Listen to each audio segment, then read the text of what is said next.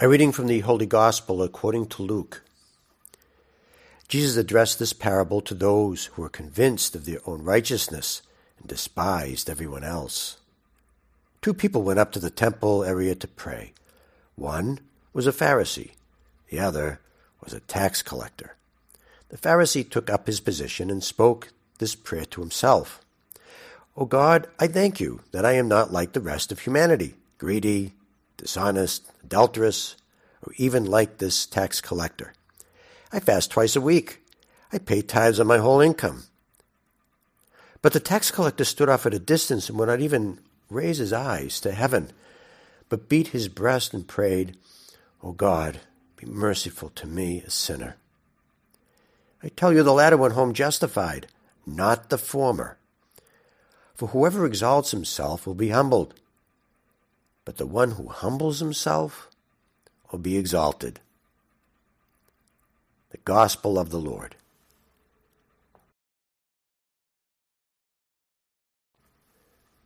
When I first came to St. Clement's, the back of the church was taking in rainwater. Apparently the facade caps needed some serious work, so I called a company that rents hydraulic lifts.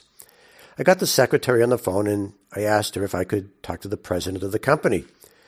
She said, "May I ask who's calling?" So I politely told her who I was and she forwarded me over. The president answered the phone and so I said, "I am Father Peter and at St. Clement's." And so I explained to him that we have some repair work to do and we do not have a lot of money. So I was wondering if we could rent one of your lifts with a little discount. He said, "All you priests are the same. You always call looking for a handout. How am I supposed to run a business if I can't get paid? I'll see what I can do." Well, anyway, I rented the lift and a few weeks later got the bill. At the top of the bill, it gave the price for the rental, which was a few $1,000s.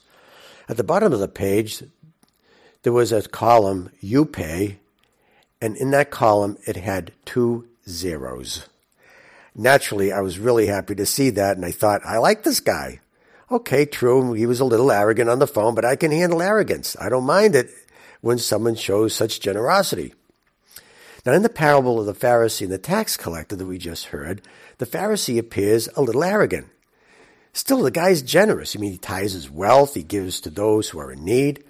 It is the guy in the back of the temple, the tax collector, that'll rob my grandmother of her Social Security check. Just this one time, I am favoring the Pharisee. I take his side. But Jesus amazingly chooses the tax collector. Why? So let me offer an analogy. Let's say I'm an apple guy. I like apples because I like apple pie. I have nothing against pears, but you can't make apple pie with pears. So let's say that all my good works represent apples. So I go to the seminary to be a priest, and that's an apple. I go to school and work in the seminary really hard, and that's a couple more apples. I'm ordained a priest, that's an apple, and I preside over a wedding. Everyone enjoys it, and I get an apple for that, and help out at the local parish with some masses and get a few apples there. And so by the end of my life, see, I go to God with a truckload of apples from all my good works. And then God sees my apple cart and he says to me, "Well, there's only one problem. I'm a pear guy." I said, "Well, what's a pear?" I asked, and he said, "A pear is humility. A pear is returning to God when you are in need." And that's exactly what the tax collector does. He brought a pear. In the parable, the Pharisee brings the Lord a lot of apples, but he's looking for pears. I had to give a talk to somewhere on the other side of the archdiocese. And they gave me directions, and I got lost, naturally. I followed the directions. I took the right at the exit on the highway. I made a right at the Shell station. And then I looked to the right for the church, and there's no church.